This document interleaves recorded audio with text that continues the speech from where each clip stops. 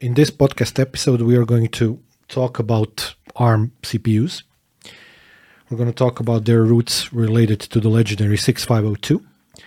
As some of our viewers might already know, we recently did a 6502 episode that was very popular, more than 100,000 views, for which we are very grateful. The story of 6502 is described in that video. We're going to link it in the description as well. Basically, it starts in the late 70s. And if you fast forward to 1980s, the team at ACORN Computers, led by a couple of people like Sophie Wilson and Steve Ferber, they set out to create a new processor architecture. And the ARM processors kind of inherited some of the 6502's design philosophy, embracing RISC as a design criteria. Having that in mind, RISC, CISC, let's say differences are going to be a topic of one of the future episodes. We don't need to go very deeply into that today.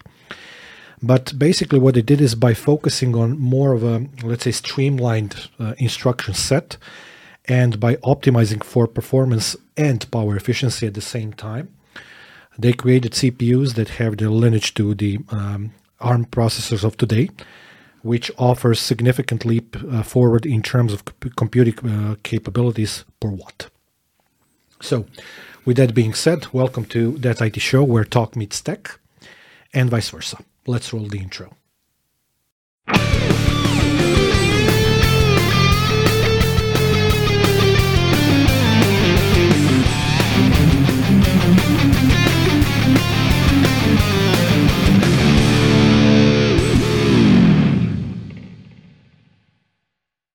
Okay.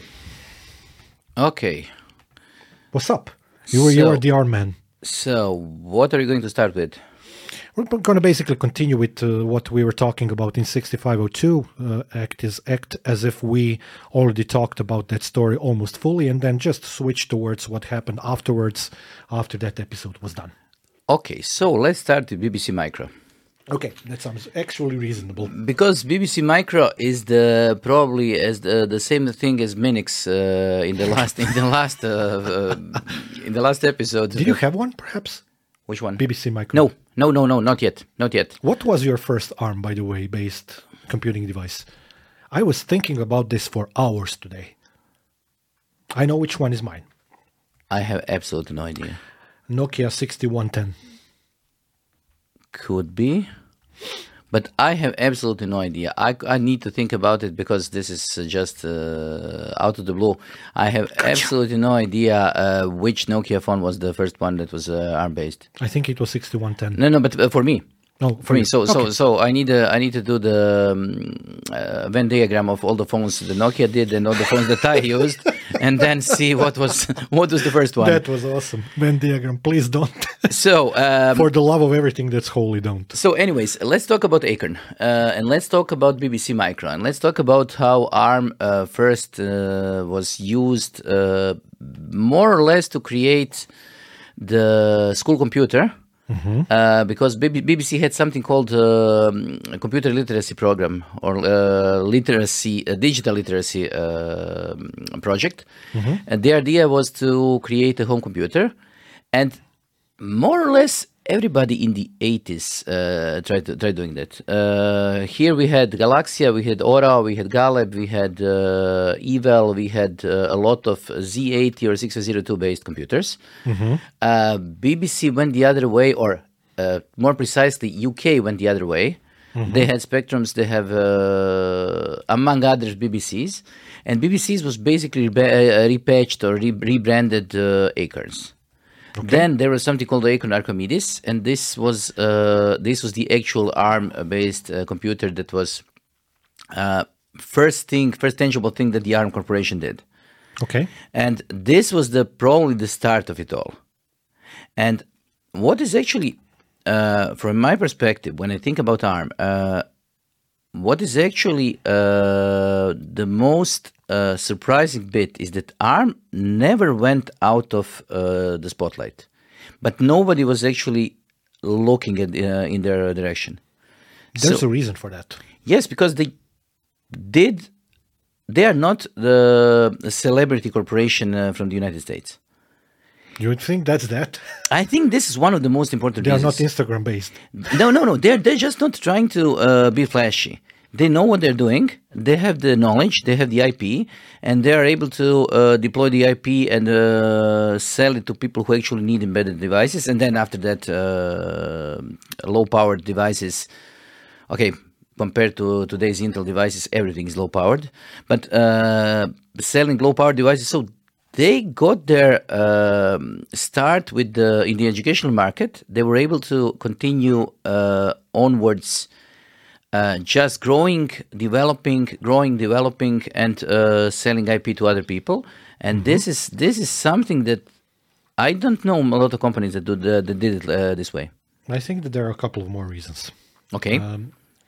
At that particular point in time when ARM as an idea was born, the computer industry was much more heterogeneous than what it is today. Absolutely. The industry was kind of in the midst of finding its own footing in multiple different ways.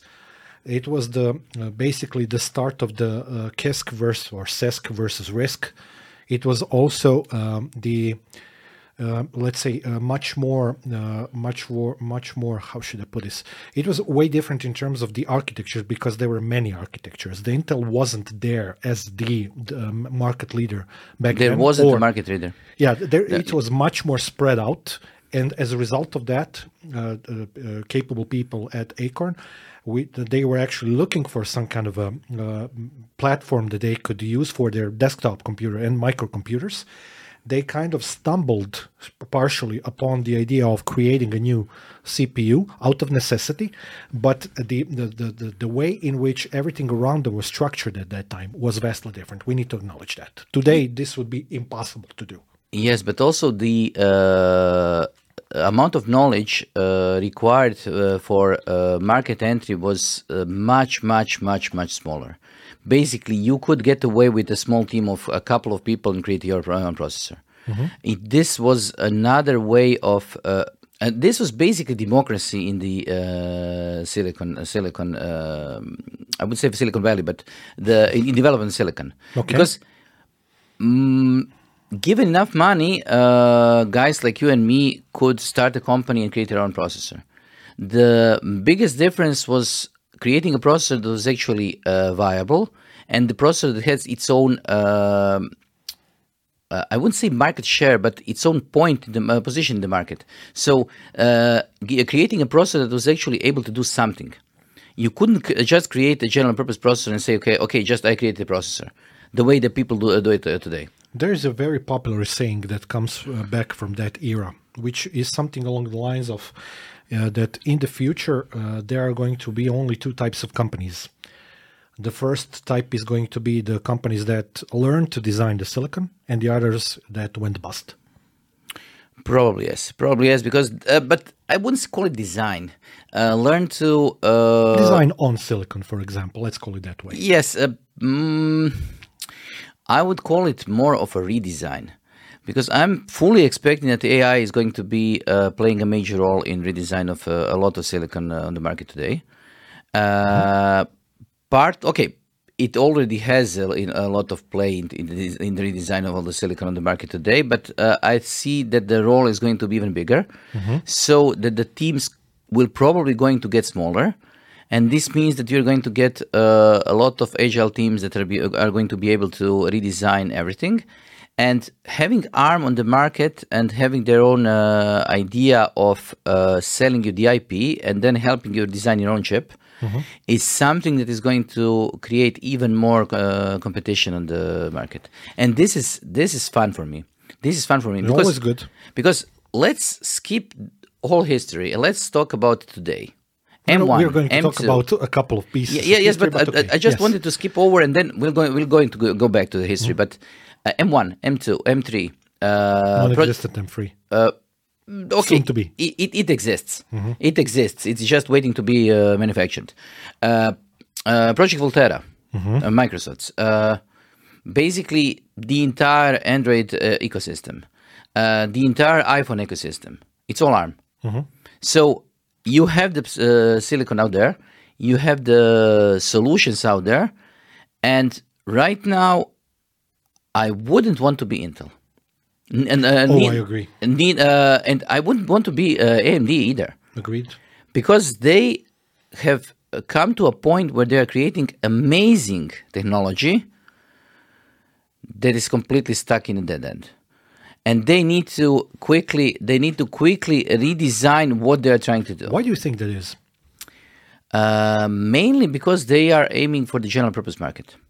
They are still aiming for the general purpose market. You think that the computing market is going back to specialization? Yes. In a sense? Yes. You need to have, take a look at what Apple has. Ignore M cores, A cores, S cores, Q cores, P cores, and so on. They have different cores for iPhones, different cores for iPads, different cores for MacBooks, different cores for iWatches, and so on and so on and so on.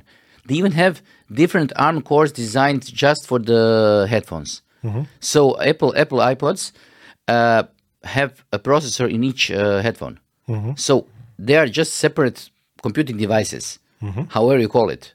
So having a specialized core and having a specialized part of silicon that you can combine with other things, and this is what ARM has been doing for the last 20 years or so, is something that's going to drive the market on. And AMD and Intel are stuck in the general purpose CPU market right now.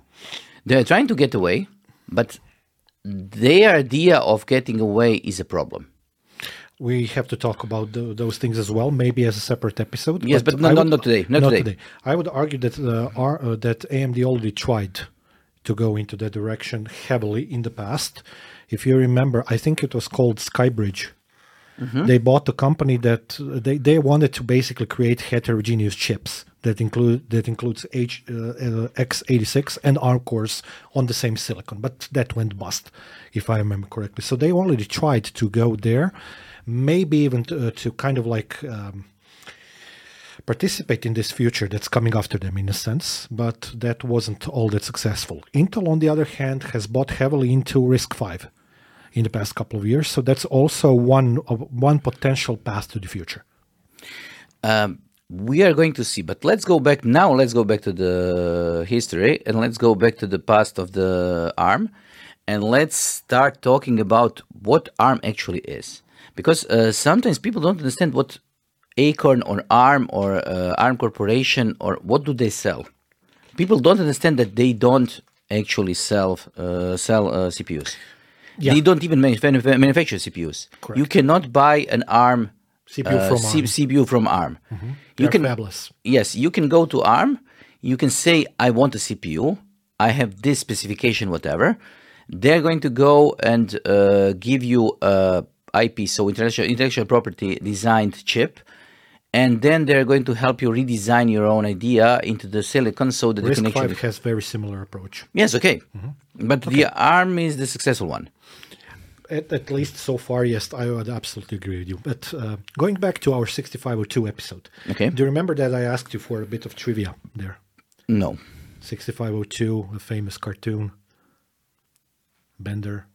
Oh, okay. Okay. There is a little bit of a trivia related to the first ARM CPU as well. Do you know which one?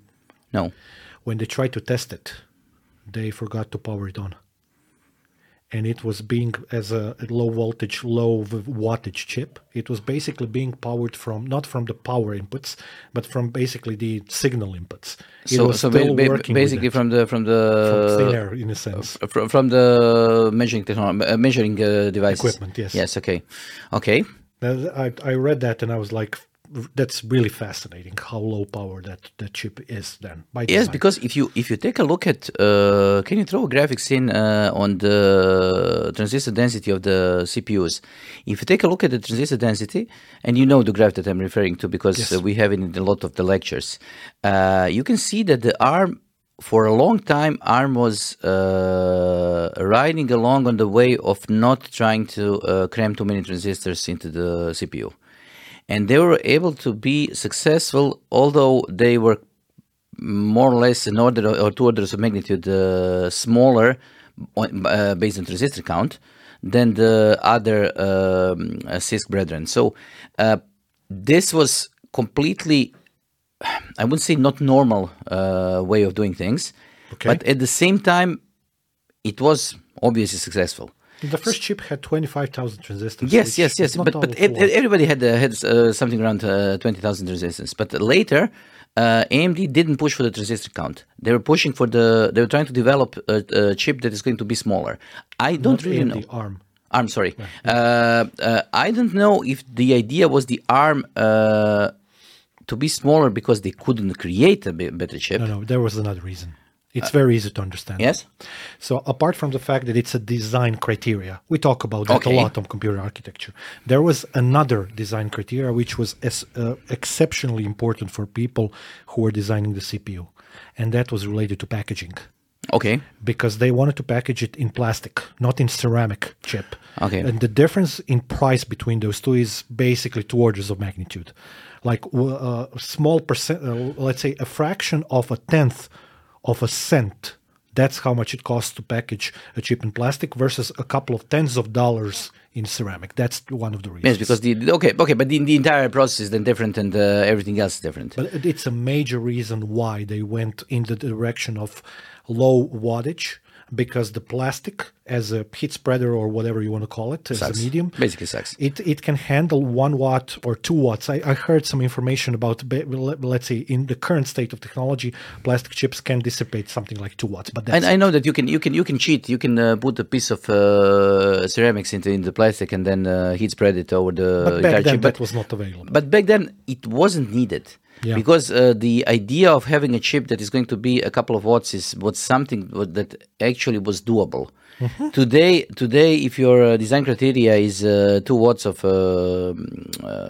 TDP, you are going to have a tough time to fit everything on the chip. Can I go on a tangent for a second?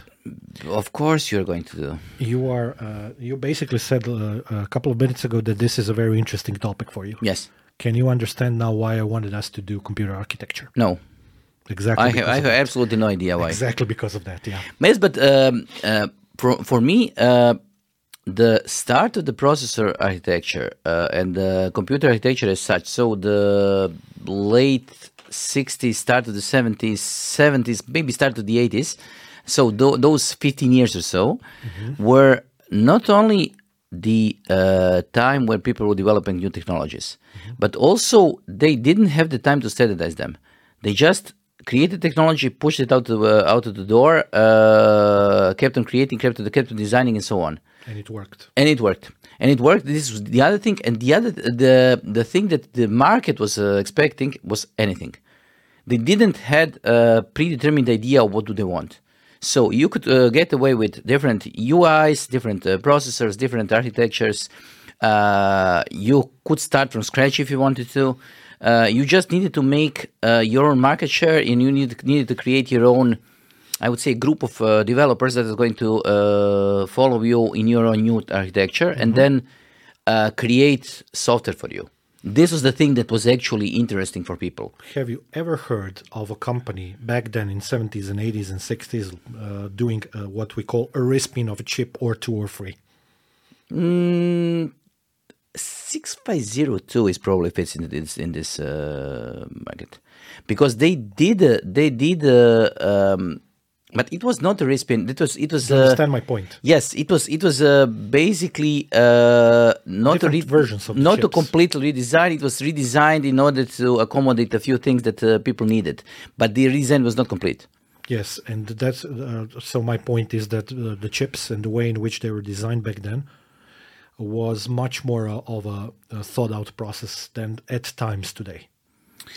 This is one thing, or one could say that designing a chip back way then was not so thought out, but you had to do it, so you just packaged something, learned on the mistakes, created another chip, and that was it. Yeah, but the learning process back then was probably much more exponential than what it is today, the law of diminishing returns. Yes. Okay. Cool. Also, the naming conventions. Yeah. The naming conventions for the interrupts, the naming conventions for RQs or whatever you call them, come from different chips. There was no naming convention for a lot of things, so they needed to create something. The most amazing thing for me is that word is not a word. Word is not 8 bytes or 16 bytes or whatever bytes people claim it to be. It is. It is what it is, based on the chip that you are. They're trying to standardize it now, based on the architecture and primarily on the based on the language that you use. But back way then, a word was whatever 13 bytes if you had a chip designed that way. Yeah, that can back it up. Okay. So this was another way of thinking, and this was another environment to work in, and. Let's see how ARM fit into this environment. So they started with computers and systems, not computers, systems designed for education. Their own start was Archimedes, their own start was processor, because they created those processors and they were manufacturing them back then. And then go on with the story. Digital assistants, embedded systems. Okay, it was the future that people from Europe probably know from different British-based and French-based documentaries and the series. Bright Future, Future Now, whatever, Future Connections, whatever they were called. And those TV programs were promising whole new ideas, whole new computers, ideas of doing things. A few of them actually appeared.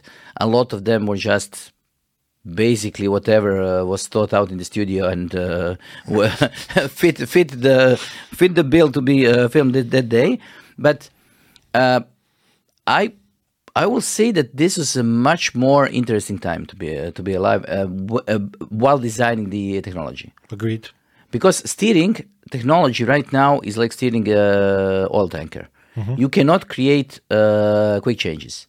What you can do is you can try to change the course of whatever you're doing and then wait for a couple of years to see what is going to happen. Okay. And then all the way through the 80s came, let's say, the end of the 80s and beginning of the 90s when they were spun off as a separate business unit. Okay. That was what we nowadays call ARM, Advanced RISC Machines. And that was spun off because ACORN realized they realized on a corporate level that that's the way to do it. And actually it was a very good conclusion that they kind of came to, because ACORN went bust in a sense, and ARM is still alive today 40 years afterwards. Basically, that's a major, major difference. And you can see the forethought and how much more thoughtful people were back then in terms of spinning off their businesses and creating an environment in which one business unit doesn't have to necessarily depend on the other, etc. It was way different back then. But as we said, especially in the UK market, you could do a lot of things quickly. New technologies, new products could be developed from zero to the market in a matter of probably a few months. There is tape out of the CPUs was something that took a couple of months, but yeah, you could have done it in, let's say, 4 or 5 months or something. Yes, basically like that, the same time it takes to prepare the PR campaign for a product today. Yeah. So for a good PR agency. Yes.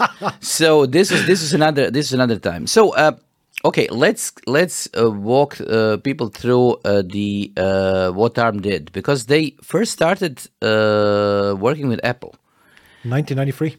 Apple Newton. I think that it was as they spun off from the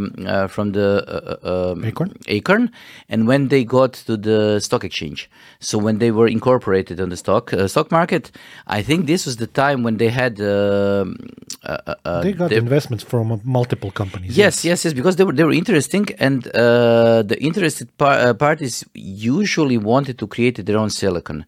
I think that Apple is probably one of the wisest companies out there, because they were willing to bet on creating both the hardware and the software.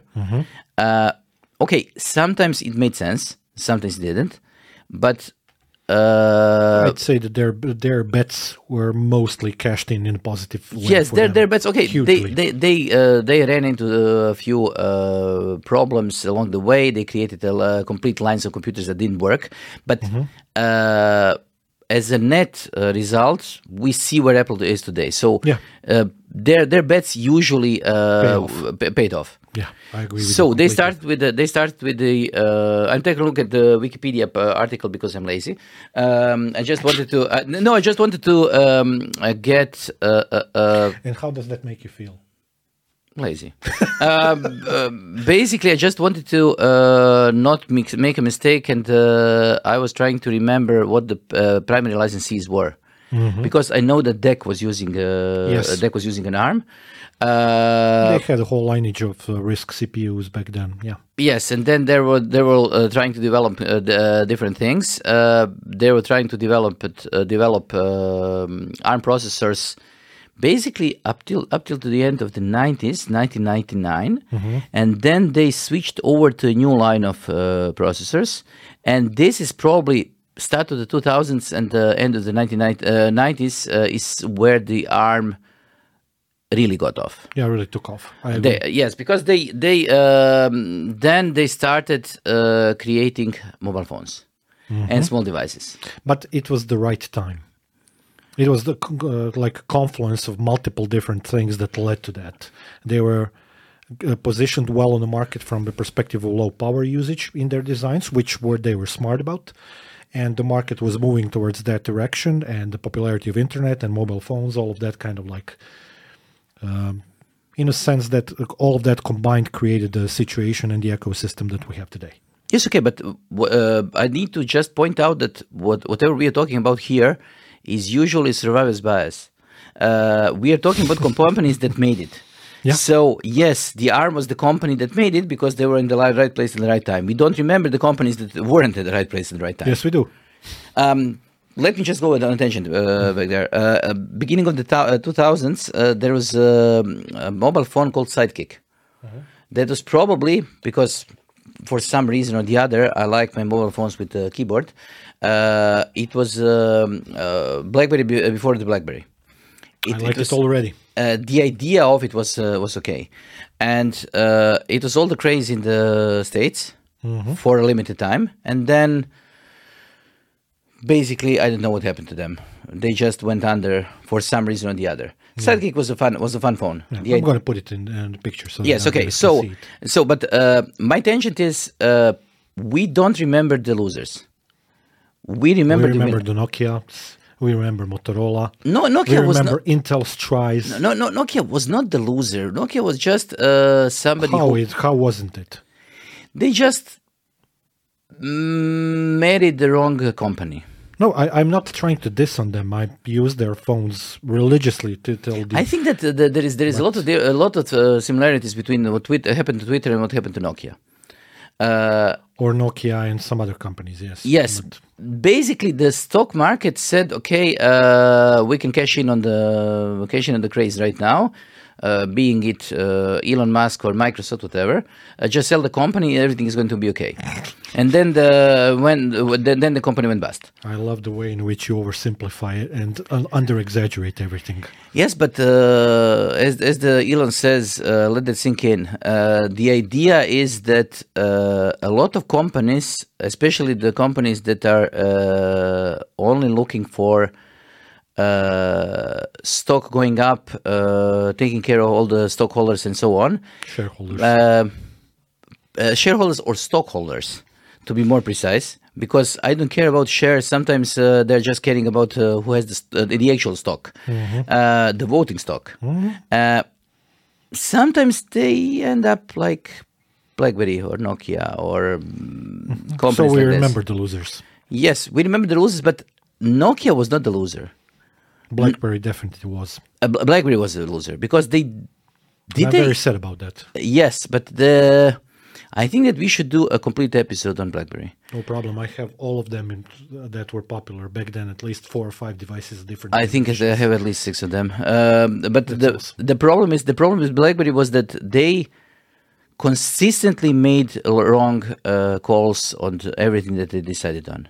No, I think that they made all of the right calls that they considered to be the right calls, which was not what the market wanted. Yes, so basically they made completely wrong calls on everything that they were trying to decide on.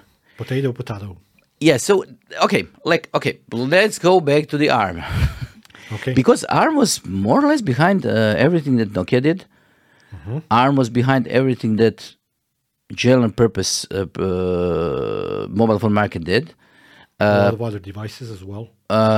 TVs. Unlimited amount of devices. Yes, unlimited amount of devices, down to traffic lights. Yes. So all the TVs, all the smart devices, all the not so smart devices, headphones, routers, switches, whatever.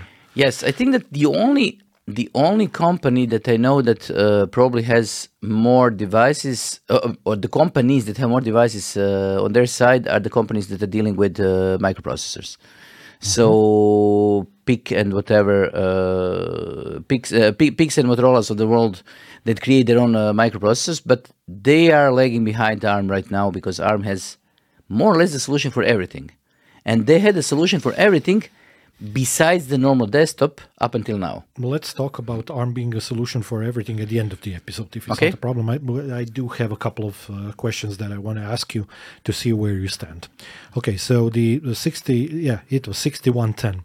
It was a super successful phone, ARM 7 based, and I don't know how many they sold, but it was back then. Nokia was the king of the hill, Yes. by a country mile. So that was what it is. And by basically, if we take the timeline approach, and if we go to 1997, this is directly from ARM's webpage, by the way. They've grown to basically create a very, very lucrative private business with income. They started generating positive income. That's good. And they also considered at that particular time to float the company on the stock market, which you mentioned. So that was in 1998, somewhere in the spring of 1998. They went to London Stock Exchange and Nasdaq and whatnot. But as you alluded before, and I think that's the most fundamental part of the story.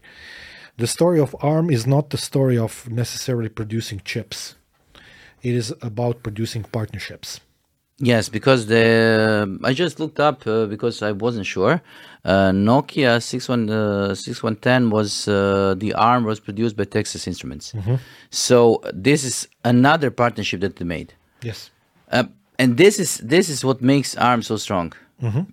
They have a partner ecosystem that is probably unrivaled right Yes, and the other thing is that they can work with a lot of companies creating a lot of different things, and they're able to provide for the companies that they're working with and still make them feel special.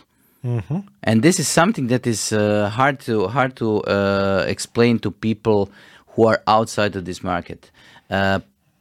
It's tough to be able to sell to competitors in the market the same thing, repackage it so that all the competitors feel happy and get the money from everybody who's on the market. They're smart about that. Yes.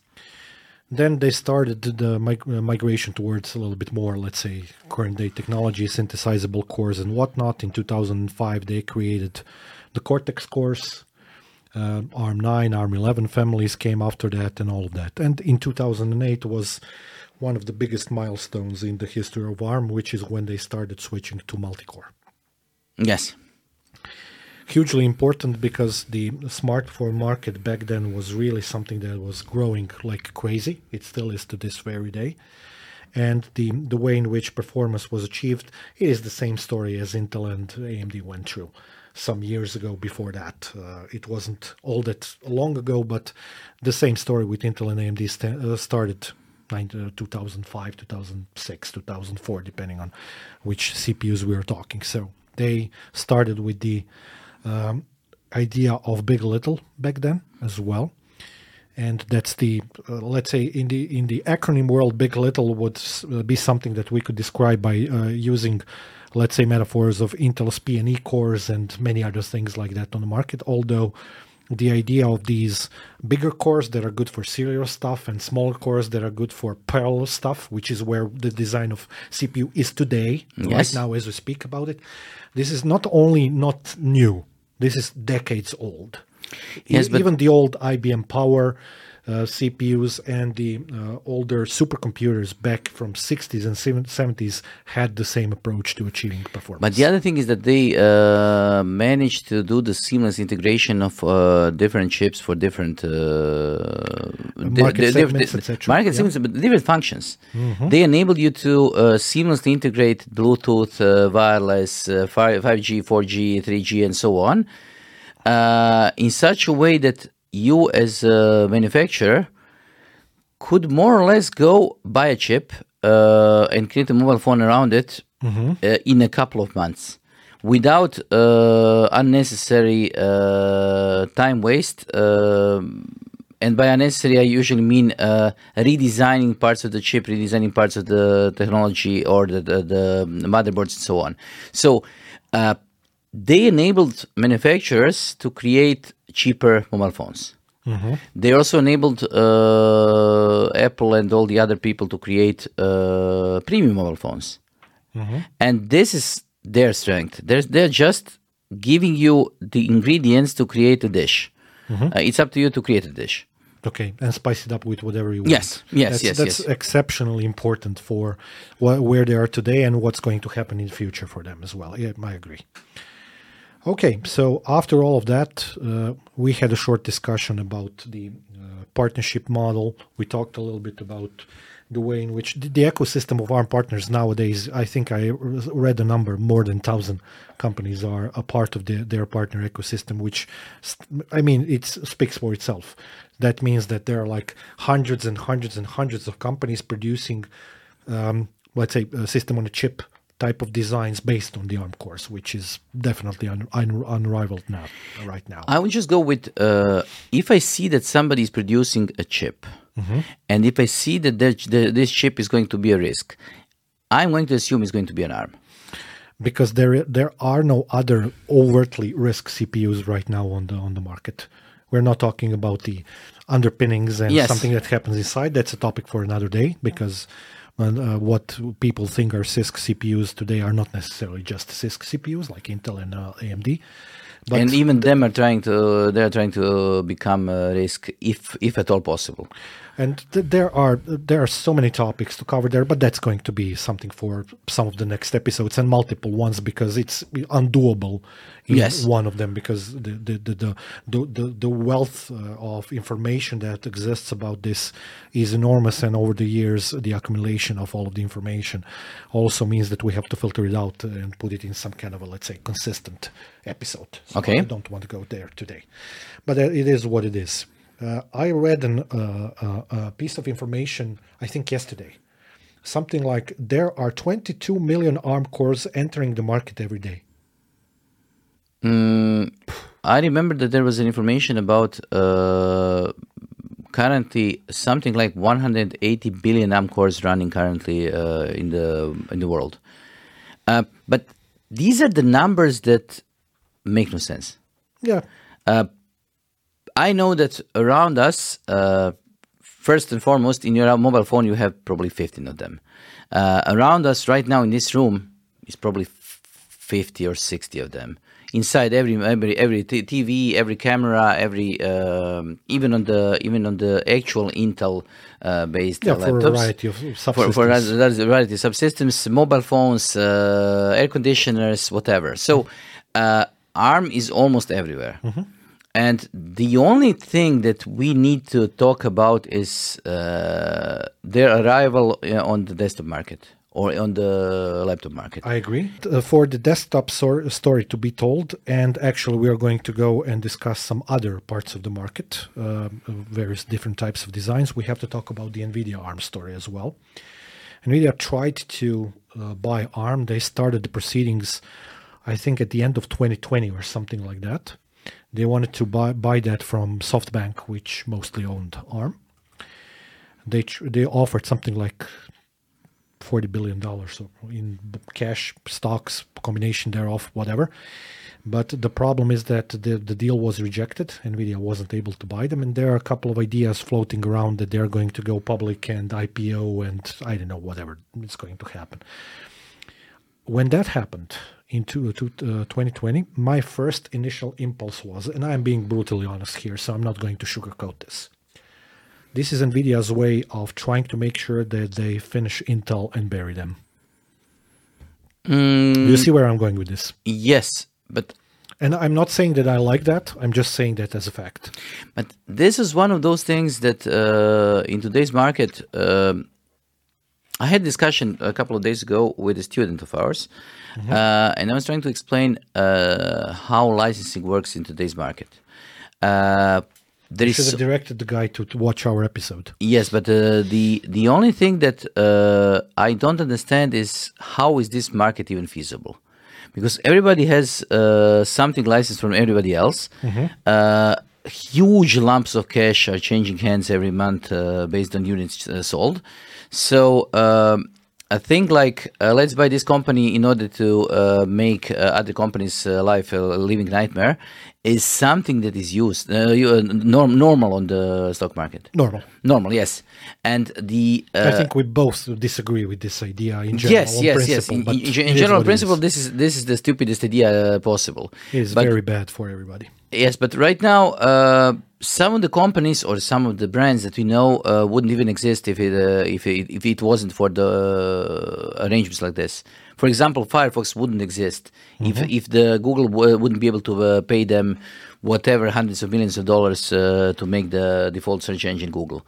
So this is something that is both normal on the market, stock market, and something that is just part of the capitalism. So, okay, NVIDIA tried to buy ARM, but at the same time, a lot of regulatory problems became out of it. And I think that from ARM's perspective, this wouldn't make too much sense. Because they were in the agreement. They weren't in a position to make the decision because they were owned by a bank who wanted to sell it. So they weren't even like a thought in the process. Okay, but I think that I just read the press release that was announcing the end of the discussion about NVIDIA buying ARM. They're still going to probably spin off parts of that company, and it's still going to be sold like via public offering or IPO or I don't know what combination thereof. I'm not into financial markets, don't care. But I think that nobody right now, because ARM is right now basically neck deep in the market. They are dealing the IP or the cores or the designs for new chips for practically everybody up to and probably including Intel. I wouldn't be surprised that Intel is buying a little bit of ARM technology on the side. Could be completely normal. So I don't see them trying to cash in and trying to be a player that is going to be dedicated to just one brand. So NVIDIA being NVIDIA, Apple being Apple, I don't think that they are going to sell themselves. And I don't think that the bank that owns them is going to sell them. You understand where I was going? Yes. I think that NVIDIA saw the writing on the wall. They wanted to go into the, let's say, not necessarily system on a chip market. They were already there. They already had many designs from Tegra onwards. But they kind of decided that they needed a CPU, let's say, as a platform, so that they can build their products on top of that and then create their own system designs. That's why they bought Mellanox and many other companies as well. And the way in which we went about it was to basically go after the only available, let's say, CPU. I wouldn't say manufacturer because they're not a manufacturer, they're a platform. So CPU platform that was available out there, because RISC-V ain't going to be sold anytime soon if they are to be asked. And NVIDIA surely cannot buy Intel or AMD. That much is obvious. I don't know how much all of that has to do with American politics in terms of them wanting to control the instruction sets, which sounds completely reasonable from their perspective as well. But I was surprised when that deal fell through. I think it fell through because of the regulatory complaints in US. Probably yes. And the other thing is that... Which was weird.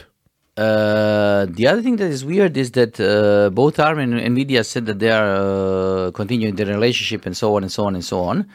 But hence what's happening these days with the Grasshopper and many other designs that we Grace and Hopper, yes. But the thing that was actually strange to me is that under the deal and when everything was fell through, Nvidia was in the red with something like $1.2 billion prepaid for the ARM. So they basically lost the money, a lot of money, and nobody blinked. This means that this deal was a strategic deal that everybody understood that is not going to happen, and nobody was paying any attention to it. And interesting. And the other thing is that Grace and Hopper, so the different technologies that NVIDIA, Grace is the interesting one, the ARM-v9 based processor. But they came on the market a couple of weeks ago. That was heavily being developed back way then when they were doing this transaction. Merger idea. Yes, so this transaction was going on in parallel with the Grace design or the design of the new ARM chip for NVIDIA. And I think that this NVIDIA chip is going to make a big deal. I absolutely agree with you. NVIDIA is kicking some serious ass in a lot of the markets and making a boo-boo in many others. I'm just wondering why is right now ARM not getting the market share they deserve on the laptop and on the desktop market. What is happening and why is Microsoft keeping back and trying not to anger Intel? I strongly suspect that there is some deal, back end deal or backhand deal between Microsoft and Intel that Microsoft is just. They have all the cards prepared. Everything is in place. They have Windows on ARM. They have Visual Code, Visual Studio, C++ code. You are able to completely compile .NET 6, .NET 7. I checked. So there is no reason. They have Project Volterra. Yeah. That was the fish and the hook thing. Yes. So they have the entire ecosystem prepared.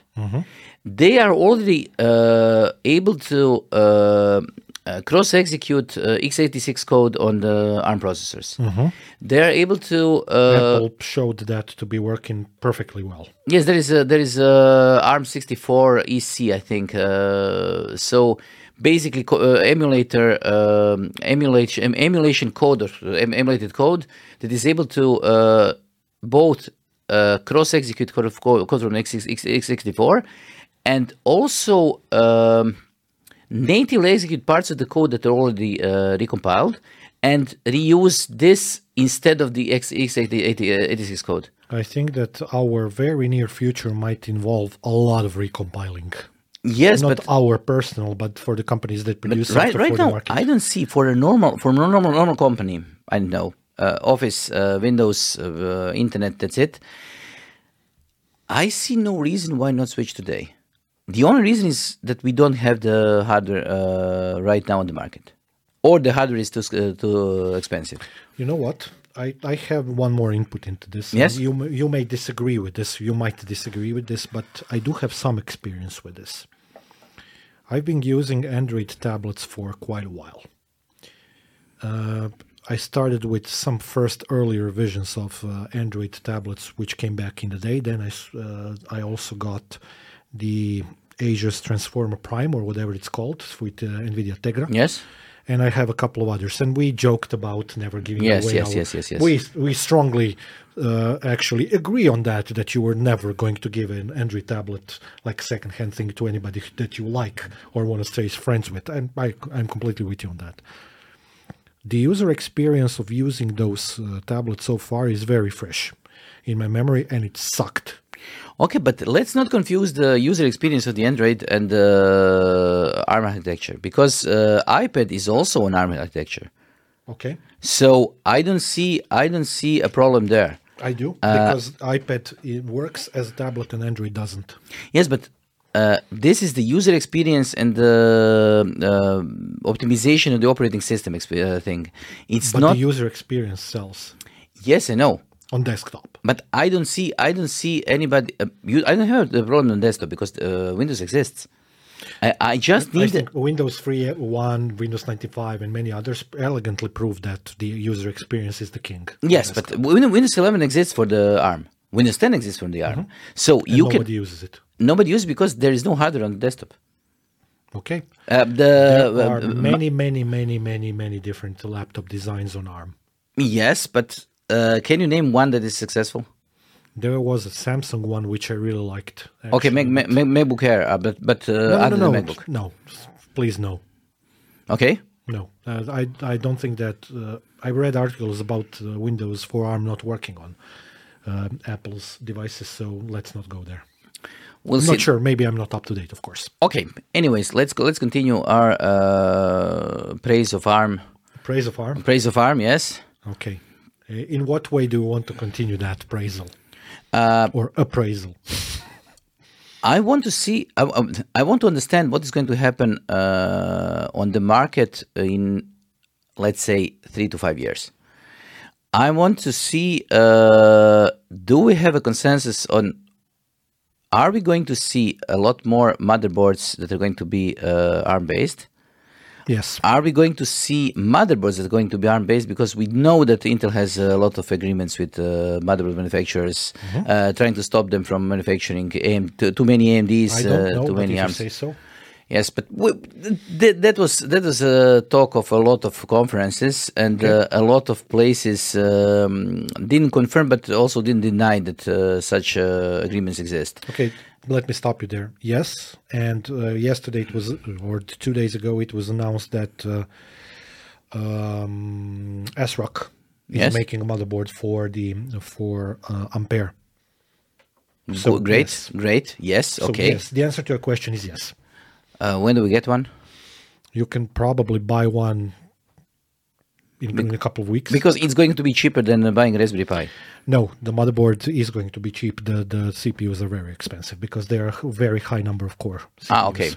Okay. But on the other hand, Raspberry Pis have a low core count and still they're expensive. Yeah, or you can buy them if you can buy them. If you can buy them. Yeah, but we're going to go back to the discussion about Ampere a little bit later. But basically, I think, here's my standpoint, and feel free to shoot it down. There are two things that are going to happen in the next 3 to 5 years if you're talking about that time period. Either ARM is going to break on the desktop or not. I don't have a crystal ball. I don't know. Okay. But what I'm sure of is that they already broke the market on the server side and the cloud side heavily, and that's going to continue. Especially with the Ampere designs and stuff. Yes, I completely agree because right even now Gigabyte has designs with those things. Huawei has them for years. I see that first with the ramping up of the machine learning, artificial intelligence, whatever, massive scalar vector designs that are more or less intended to do a lot of parallel computing. There is simply no other solution other than using ARM. You could easily use x86 for that, but it becomes the question of whether or not that's sufficient. The problem is that you cannot normally use because you need higher processor density, higher the core density with the lower power demands. Yesterday, I read a paper about the viability of still developing x86-based CPUs and acceleration engines inside of them for AI/ML. There are some very, let's say, promising things coming out of that pipeline in the future as well. So I don't think the whole stack of cards is dealt yet, but it's leaning heavily towards the idea of what NVIDIA is doing. Yes, but I think that the most promising point is the sub kilowatt per unit ability of the new Grace and Hopper technologies, because they enable you to be, I wouldn't say order of magnitude, but 5 to 7 times less power hungry for the same amount of performance. And this is something that is most important right now when we don't have enough data centers getting up and running in the near future. So exchanging the hardware is going to be the only way to grow. And having a hardware that is able to be 5 times or 7 times more energy efficient is going to be a big thing. Hence the reason why I'm doing that research for PhD. Yes. Actually, you said 5 to 7 times, here comes another bit of trivia for you. How many times was the first ARM CPU after it was taped out faster than BBC Micro? Absolutely no idea. 25 times. Okay. As they engineered it on a piece of paper when they did the design in computer, basically, they kind of calculated the memory bandwidth and calculated it's going to be roughly 25 times faster, which it was. Very precise engineering. A little bit of trivia. Okay. Anyways, Cool. Cloud computing is on the ARM side right now. Desktop is heavily leaning towards ARM. By desktop, I mean notebooks. Because we need to make one thing perfectly clear. Right now, ARM is the most interesting to people who are using notebooks, simply for the power Efficiency. For the power efficiency.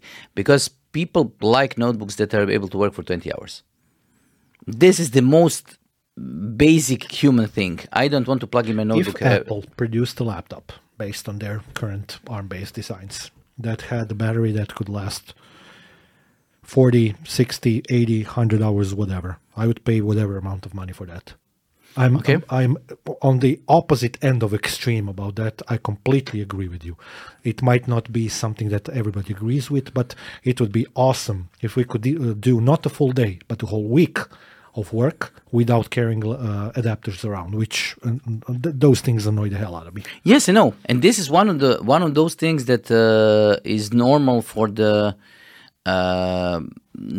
new generation of the ARM-based laptops, and this is the battery life that is measured in 20 plus range of hours, and this is something what people actually require. I'm fine with people using a new design on the Apple to be able to do things more quickly. But I think that another thing is that you want to be able to be autonomous. Yes. And the only thing that I'm missing with the new generation of Apple laptops and all the other things is the ability to incorporate the 5G technology into the laptop itself. But this is a topic for another. That is an excellent point. Never thought about that. That's an excellent point. Because if you have a 15 or plus hour laptop, I want to be able to completely be dissociated from my mobile phone. I don't want to have a hotspot on my mobile phone. And here, yeah. Yes, so I agree with you. I think that it should be the whole package. So the internet should be basically included with the laptop. That's a very, very good point. I absolutely agree with you. Okay. What else do we have to say about ARM? Well, I don't know. What do you think that the future designs are going to be all about? Because what happened a couple of years ago, basically Apple blindsided everybody by switching to 64-bit ARM. This was something that nobody expected, I'd say. Yes, I think that the next thing is going to be that we are going to see even more specialized cores. And I think that we are going to see a much higher core count that is not going to make sense anymore. You already have 128 cores in Ampere. Yes, but it is not going to make sense anymore. You're going to have basically a spreadsheet of cores on your ARM processor. You're going to have 18 cores for this, 12 cores for this, 3 cores for this thing, and then another 4 cores for another thing, and so on and so on and so on. So basically, core count is not going to make any sense anymore. You mean as a marketing tool or as yes, a marketing selling tool? As a selling tool, nobody is going to be able to understand what the processor is actually doing, because it's been like that for a couple of years now, and in a sense with GPUs as well. But people think to understand that they understand the difference between power efficient cores and cores that are able to do more calculation versus cores that are dedicated to a single task, like Bluetooth, like wireless, whatever. Okay. And I think that this is going to be completely removed from the market, and people are just going to say, okay, this is an ARM processor. You're going to get a hybrid or a synthetic result for the speed, and this is going to be it. You think that we're going to get back into tinkering? Yes. Basically, buying, let's say, a lot of small specialized devices, hooking them together, creating our own, some kind of a, let's say, computer, or I see a big problem with this because when you talked about lacking options for connectivity on the newer laptops, I think this is going to get even worse. Because if you have a laptop that has an integrated ARM, 12 different specialized cores, and then multiply of that for different cores, so a huge core count, a huge number of different specialized cores, the connectivity itself is not going to matter anymore. So they're going to just leave it behind. me no like that. Yes, this is just what I see as a problem. Also, I see that we are slowly, based on what Apple is doing right now, people are slowly losing their mind about laptops. Because in which way? Right now, I have a feeling like Apple has absolutely no idea how big a laptop should be. They don't have an idea how a laptop should be behaving because they have hit a point where the speed doesn't matter anymore. They hit that point years ago. Yes, but today with the M1 and M2, they have hit the point where the speed actually doesn't matter anymore. Because back way then, if you had a huge laptop with, 16 or 17-inch screen or 20-inch screen, you knew that this is going to have to require a power brick that is going to be bigger than the laptop. You knew that this is going to be a 300-watt plus laptop. And right now, with the processor that they have, it can be a normal laptop regardless of the screen size. So they have a problem with selling you because people don't know why should they buy a more expensive laptop. And the only difference is right now is the screen. Okay, great. And the keyboard that is going to be awful based on all the criteria that Apple is doing with their keyboards. So these are the things that are creating a difference that gives you the idea why different models should be apart in the Apple ecosystem, and this is weird. Okay, I agree. We used to have a slow, small laptop that was for everyday use, and then a performance laptop for whatever you wanted to do. Can I give you a challenge? Which one? Find me a keyboard. Yes. Desktop keyboard. Yes. That doesn't have low profile keys. That has the keyboards that you and I like. Okay. So those keycaps and the background mechanism, which you can hook up to multiple computers at the same time. I'm giving you from now till the end of time. Because every single one that I was able to find, to your point, yes, is low profile keyboard. You know I cannot use that because I'm going to break it probably in the first 5 minutes of using it. As I said, you are not a normal user. I know. So this is completely out of the scope of the discussion, because you are going to have to either buy a keyboard that has low profile keys and sucks, and then do a little bit of tinkering and soldering, and then translate the brains of the... I have the opposite idea. Yes? You're going to get me some more of the good old IBM keyboards from the 80s, and then we're going to do tinkering and soldering. And repurposing, let's say, 6502s or something, and create some Bluetooth things. I'm much more inclined to do stuff like that. What I would just imagine is you using an iPad, a Mac Air with the Model M keyboard. That would be hilarious. But anyways. How to break a keyboard in 2 minutes. I'm going to do it. Yes, because you're used to typewriters. You're that old. Anyways. No, I'm a piano player. That's the problem. Not only the typewriters, although you are completely correct. Okay. Let's finish this thing up. You want to wrap it up? Okay, I agree. What do you think the future holds for ARM in the next 3 to 5 years? I said my piece. You now need to say your. I just said. Massive multi-core. No. From the market perspective, do you think that they're going to break on desktop? Yes. I'm going to say that in the 3 to 5 years. I see that they're going to take away. First, they're going to definitely break in on the laptop market. Okay. And the desktop market is going to be a tough one because the desktop market right now is increasingly shrinking. and it is almost, I wouldn't say disappearing, but it is winding down to numbers that we haven't seen for the last 5 years or so. So they're losing market share, they're losing the number of units, and I don't see that the ARM itself is going to break into the market. I see that the ARM itself is going to just go to the market, and then they're going to realize a lot of, basically a big market share with a smaller number of units that everybody expects. Because the market is going to keep shrinking, and the ARM is going to be one of those things that is going to be keeping the market alive. Okay. Sounds reasonable. Especially in the part of the market when we're dealing with the business computers. What about gaming? I don't know. I honestly don't know.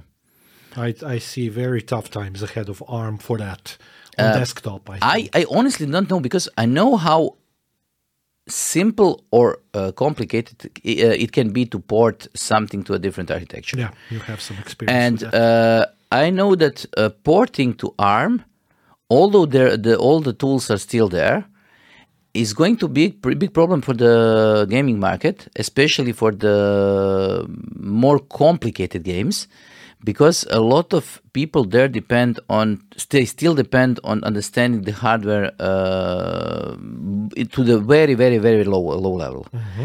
And them switching over to ARM is going to be a tough sell for a couple of years. Mm-hmm. Because they know enough about x64 and the x86 to be able to optimize a lot of things directly. So they have a big problem with switching to new architecture. I would kind of argue that it's a little bit less strenuous than what it used to be. And Apple ecosystem proved that a couple of years ago when they switched from Intel to ARM. Yes, but gaming on Apple is non-existent. No, I'm not talking about gaming now. Just general use case. Gaming is a different topic. Yes, but general use case, Windows has Office on ARM, has Windows on ARM. You just need the hardware, and you can create a business computer. Soon it's going to be WinRAR on ARM. Yes. Integrated. oh God. Okay. Okay. Well, that's a wrap on this episode of That IT Show podcast. We'll see you in the next episode. And until then, thank you. See ya. Bye. Bye.